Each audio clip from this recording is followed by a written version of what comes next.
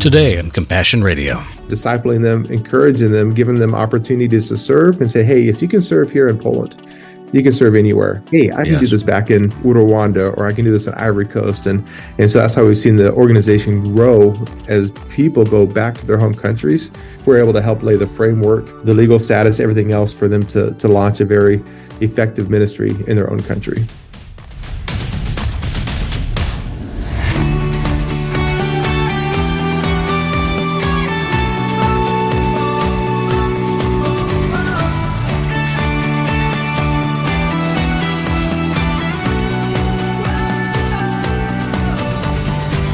Well, Compassion Radio friends, we're back with a friend of our ministry that we've met along the way. He sat with us across the dinner table and told us some incredible stories about international ministry work in Poland. Never thought at the time that Poland would become the epicenter of something that was so huge, and yet it has happened that way. Why? Because the Nungessers, Richard being the one with us today, had a story to tell about being available to God to serve the least of these that he found right around him that God dumped in his lap. So Richard, welcome back to Compassion Radio. Thank you so much, Bram. I'm really happy to be with you. And I remember that day in California when we sat at the table together.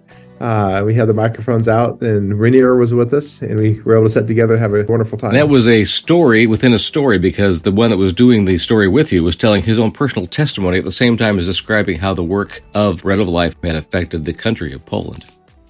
Yes. I remember that. That was good. And the last time we spoke too, we also had Tomek Jezik, another director of Bread of Life, that was with us. We weren't personally together, Tomek and I was, but it was nice to be able to connect over the internet together too. It seems like all the people you end up putting in front of you have become your leaders because of how much transformation has happened in their own personal lives. Is that the core of your ministry there, is transforming people into leaders and movers and shakers?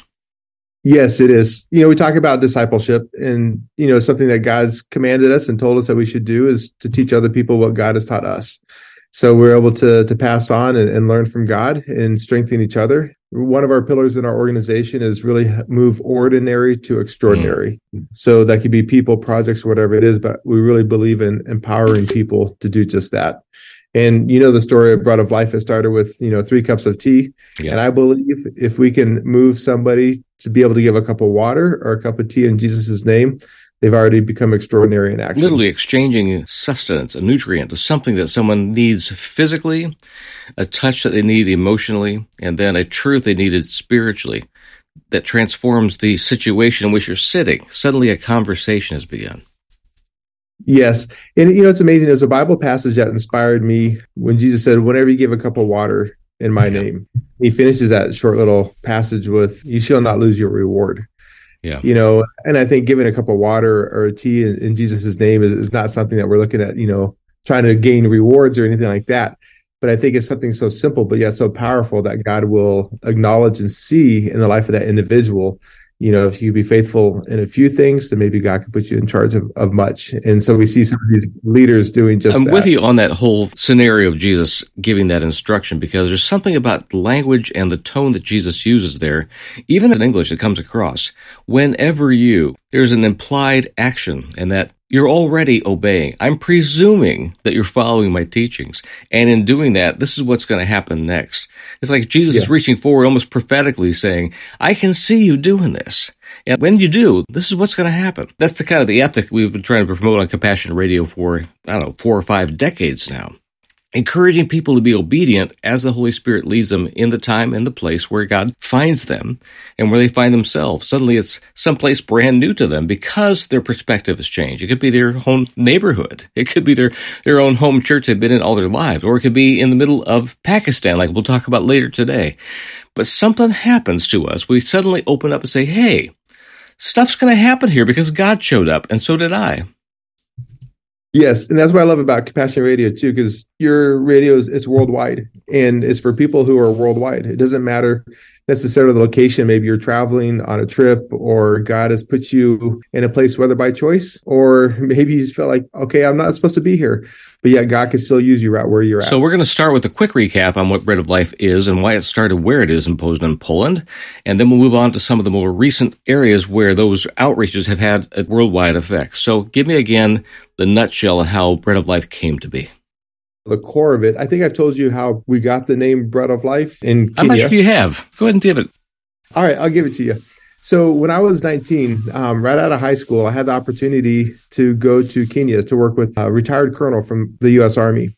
And he had gone over there on a safari. He's retired to see some wonderful animals, God's creation, and ended up coming across a lot of street children. And so God broke his heart. He came back to the U.S., he sold his business that he had. He and his wife, Wayne and Mary Daniels, they went to Kenya and started orphanages and started foster programs and schools. So I ended up getting an invitation through Boy Scouts to go to Kenya. With Boy Scouts. Interesting. Yeah, because our leader was in Kenya, and they were both retired from the military, and they were wearing a Boy Scout pin. They started talking. He's like, hey, when you get back to the U.S., why don't you see me in Eagle Scout, and I'll give him $500 towards his plane ticket, and I'll cover his room and board, and he can come visit me for the summer. Now, that's quite an invitation there. I mean, I remember getting taught fishing and tying some knots, maybe invited to a jamboree thing in my county. I never got the invitation as a Boy Scout to go to Kenya. Yeah, so it wasn't necessarily through scouting. It was just that connection. Yep. And I went home and told my parents that night. I said, hey, I got an invitation to go to Kenya. And they were, excited and thrilled, but at the same time, you graduate high school and then to go to the other side of the world. And so I ended up going, and it was just that adventure. In my mind, I wasn't necessarily going on a mission trip. I was going more for the adventure. And he had an old Land Rover, and he tossed me the keys. My second day there, he said, follow me. So we drove through Nairobi and about 4 hours up to Meru. And we'd go out to the bush and deliver supplies and aid to those that are in need. And we'd be crossing creeks where you have one log for your left tires, one log for your right tires. And the guide's telling you, keep tires that way, this way, a little to the left, a little to the right.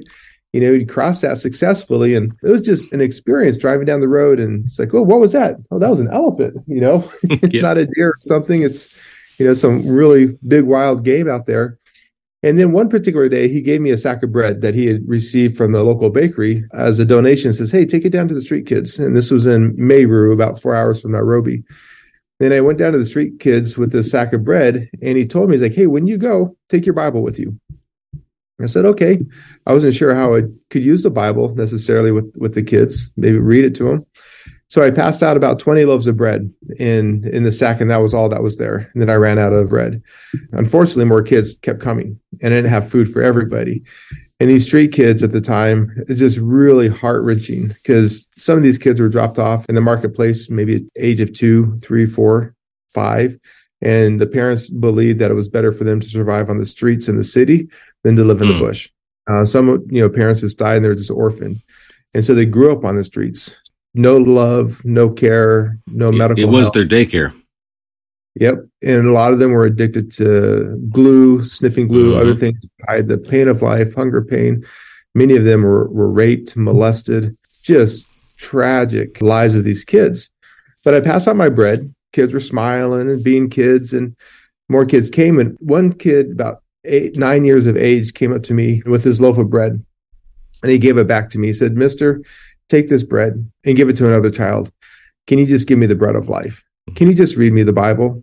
And I sat there for a moment, and I was like, this kid is changing everything in his world to hear God's word. And like that night, I just lost it and just cried, and God just shattered my heart to a million pieces. And I was like, would I be willing to give up something of this world just to hear God's word? Something that your entire body is craving.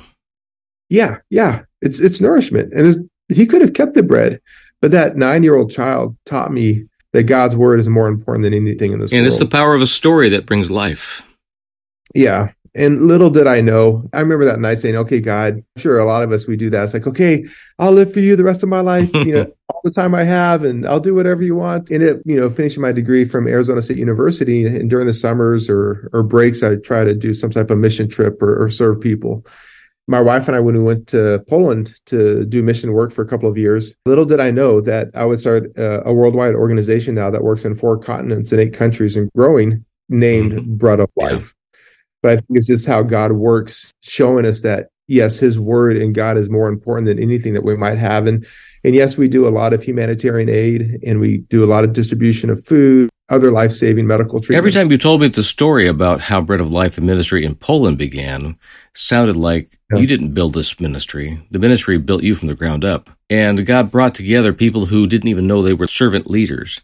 And they met and touched each other, and they were from different nations around the world. It just happened to be internationals with you in that place. And because of those new relationships, people started dreaming dreams about what was possible in their home countries. They heard stories of what God was doing in other countries. Yes. And I think it was that power of passing out those 3 cups of tea that night in Poland at the train station by myself, just sitting there, and there was 80 people in front of me. I had 3 cups. I'm like, okay, God, game plan. Multiply this like the fish and the bread. Get me out of the situation. I don't know if they'll hurt me, but I want to serve you. So it was a little intimidating, but then really praying for the hearts of the people that they would open up to the gospel. Because I know the tea is good. The water is good. Food is good, but it's temporary. Yeah. There's something eternal, and we're eternal beings. And I really wanted to give them the hope of God. Like you said, Tomek, others that came, that translated or served, and they realized that, hey, God can use me in great and mighty ways. And they have. So let's talk about those great and mighty ways that have happened in 2023. Last time we checked in with you, it was about Ukraine, because so many of the population of Ukraine was literally pouring into Poland. Huge numbers. If we had the same kind of American influx of immigrants that you were facing as a nation in Poland at the time, you're talking about probably, 1 in every 20 persons in the United States would be a refugee. At least that high. And you face that saying, what can we do from where we are? And you were in a village next to another city, and you were having all these different ministries of Bread of Life around Poland. So the first thing you did was try to provide housing and some food, because you knew about 3 cups of tea. You had some good practice on that. You built some houses. We talked about that with some of the volunteers that came over to help you build tiny homes on behalf of these refugees that were going to be living with you for a while. What's happened since? Yeah, so those tiny homes, they're completed. They're full of refugees. Our New Life Center is still housing refugees. We just had another family of 6 just move in recently. In fact, our hosts of the New Life Center, they're Ukrainians, and they've been there for a few years. They came before the war started. They just gave birth at our New Life Center. So just last week. Oh, so awesome. We just added another member to the family. So that was wonderful. But yes, Ukrainians still come, and some are able still to go back. But you're right. At the height of the war last year, there was over 100,000 Ukrainian refugees crossing the border every day. There were some 6 million. Yeah. They say 6 to 8 million that came into Poland. Some have gone back. Some have moved on. But it's still an important part of the ministry to help the people that are coming and help those that are in need. Because they had to pick up, and they left, and they lost everything. Some of them, homes, investments, education, work, whatever it is. They came with the clothes on their back and just saved their lives. And so I'm glad that we can be there to help the best that we can, to provide shelter, to provide aid. In fact, our organization still goes to Ukraine about every 4 to 6 weeks, taking in aid and doing ministry. We just had a team come back that was led by Rainier, who was at your home in California years ago. And we ended up doing also summer camps inside Ukraine this year for kids that are there. Compassion Radio will continue to keep bringing you encouragement from the Word, inspiring stories from the front lines of faith, and awesome opportunities to make a difference for the kingdom around the world. But we need your help right now to continue doing just that. Please take a moment today to consider how you might help us to accomplish our unique media ministry and mission. Just visit our website, CompassionRadio.com, or call our toll-free order line, 1-800-868-2478. And note our new mailing address, which is P.O. Box 77160, Corona, California, 92877. Again, that's Box 77160, Corona, California, 92877. And now, back to the broadcast. And we ended up doing also summer camps inside Ukraine this year for kids that are there. We had a clown with us. We had, lots of fun activities, and we were just really able to minister to the kids and to the parents. Because you go through difficult times of life, and I think sometimes it's just nice just to be a kid, even though there's war in your country and people are really suffering. Every time I've seen those kind of ministries reaching out to kids, one, you earn your way into the hearts of the parents instantly, because when they know their kids are taken care of and they see their own kids laughing, they haven't seen their kids celebrate much of anything for a long time. It moves you. I can think of anywhere from Belize to Ukraine or Rwanda, where both of us have traveled, or Uganda. Suddenly they're laughing, and the parents laugh with them for a while because they enjoy the jokes and the silliness, but then they kind of get wistful. and they sit back and they just look over the crowd, over the children, and I've seen it happen, that the kids continue to laugh and the parents start regressing through all this happened. You can see them feeling it, and then the tears start to flow. Yeah. It's really powerful. Last summer, just a few months after Russia invaded Ukraine, and we had so many refugees in Poland, we also held several summer camps with lots of Ukrainian children. And, it's just so on edge because they came without their fathers. Their fathers were fighting, texting constantly back and forth. And even during one of the camps, there was a news report about a mall that was hit with a rocket. And one of the girls was just silent and sad. She's like, my friends died in that attack. A junior high girl, you say life doesn't seem fair, for children to experience these things, even for adults. But unfortunately, we have these wars, and the people really suffer. But I'm really glad that even in the darkest of times, that we can be there to bring hope, to bring Jesus to people in desperate situations. Yeah, if I know anything about the way you go about your business, you have plenty of other things besides just the entertainment, and even more than just the spiritual lessons to say these things are true. You love on them with your people. You teach your people how to actually be compassionate, truly compassionate, and love kids where they are and not judge them or try to fix things all the time, but be with them. That becomes gospel, that they literally inhabit the place. They are immanent like Jesus is with us. And the kids discover that it's not just truth they're hearing. They're discovering a faith that's real. Yes. Yeah. And I think that's important too, to be with people. You might say life on life. Not just, God bless you, and here's something for you to take, which I know always has an important part when we feed people, but to really be with people through the difficult times of life. And I think that's what discipleship is. I think Billy Graham said it, so maybe I'll give him the credit or quote him, but he says, salvation is free, but discipleship will cost you everything. So when you really start to invest into a life of another, even a stranger or somebody that you meet in Ukraine or some other part of the world, I think God gives us what we have that we can give to others, and we can give freely, whether it's our time, our resources, the money in our wallet, whatever it is. And God will continue to take care of you. And I've seen even in your life the stories about your family and the challenges medically your kids have faced, that it's not a tit for tat thing. Like, if you will give to me, then I will give to you, says the Lord. It's not that at all. You have given freely because you freely have been given to, period. So it all starts with Jesus in your heart and mind. So when you were in need and your kids had medical needs, you didn't know what to do next, you had to bring them back out. And you had to go back to Arizona for a period of time to focus on the health needs of your kids. And that was a big shift, a big heartbreak, I know, at the time for you, because so many things were ramping up at that time for your ministry. And you wanted to be right there and be present with it. And yet God said no. And I get the impression that it kind of led to a time of Sabbath and rest for you that you really, really needed at the same time of being removed from them. As much as it was a heartache, it was God's medicine for you. So tell me more about that kind of chapter in your life. Yeah, so that was a really tough. I know you've had this, and people listening have had these moments in life where life has been a challenge or hard, miscarriage, or almost losing your child, seeing them flatline, get bagged, CPR, and being told, hey, today you'll say goodbye. And it's like, no, today I will not say goodbye. I will say goodnight. You keep fighting. And finally you get to a place where it's like, okay, God, we have arrived. We've made it through this. We finally got a car that works. The house is working. Things are coming together. And then COVID hit, and so many times in our own lives, we think we finally arrived. And then whether it be COVID or something else comes into our life and it's just very difficult. So coming back to the States was extremely difficult on us because we were very well settled in Poland after 20 years.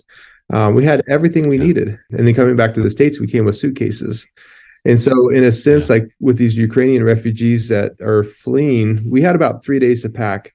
And we took the very last flight with the U.S. Embassy out of Poland during COVID. There's no more flights with the embassy. So we took that last flight.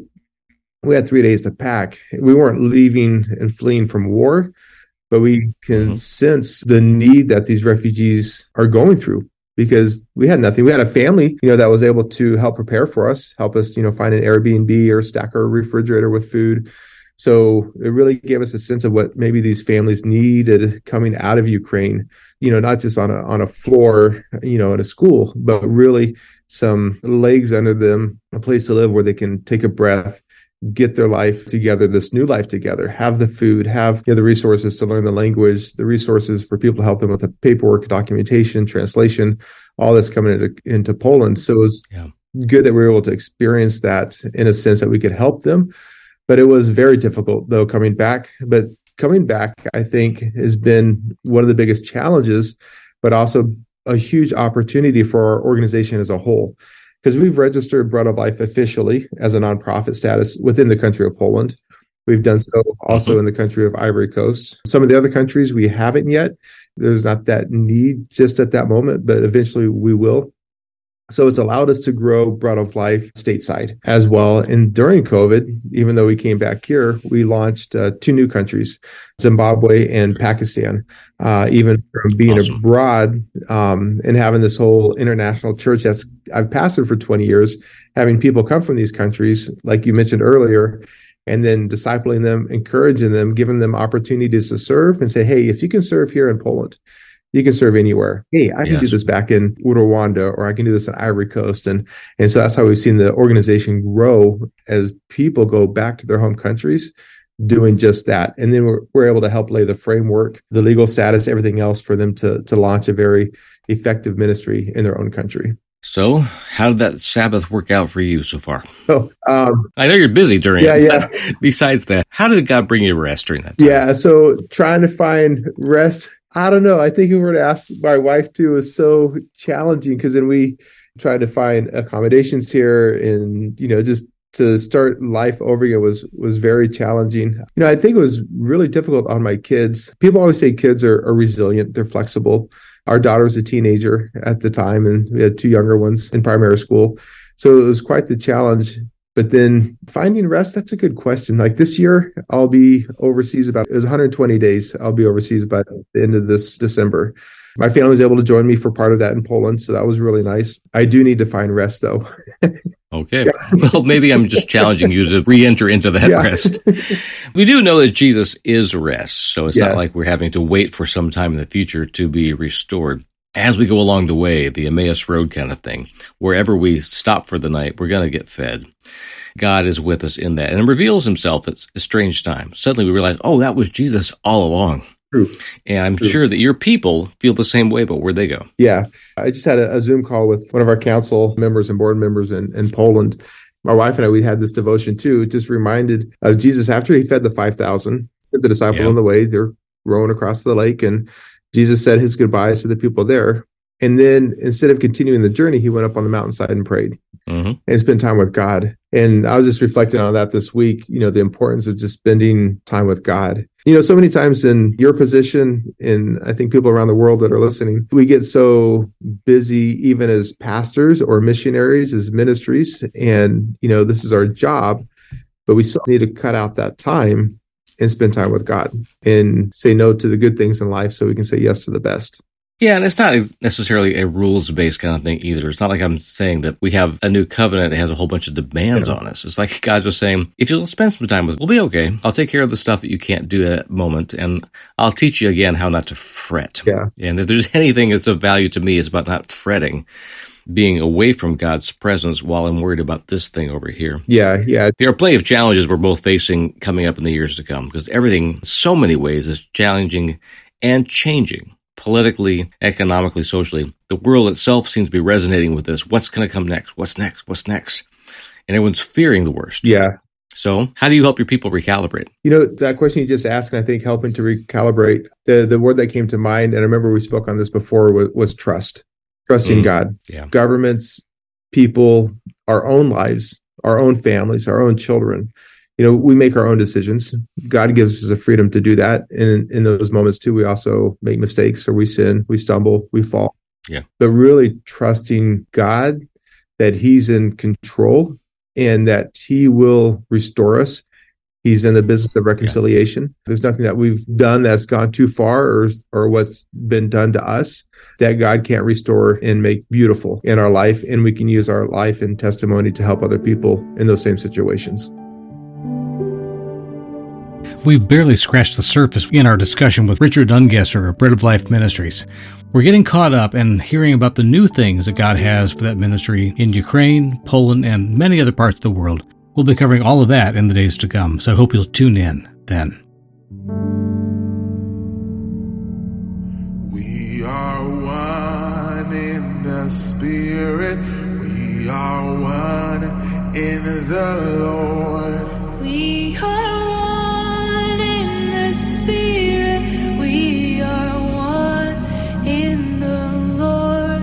And we pray that our unity may one day be restored. And they'll know we are Christians by our love. By our love, yes, they'll know we are Christians by our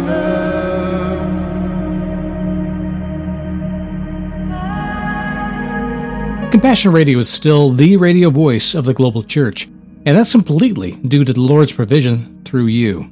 Give online today at CompassionRadio.com or call us at 1-800-868-2478. Or write us, P.O. Box 77160, Corona, California, 92877. We need you, friend, so contact us today.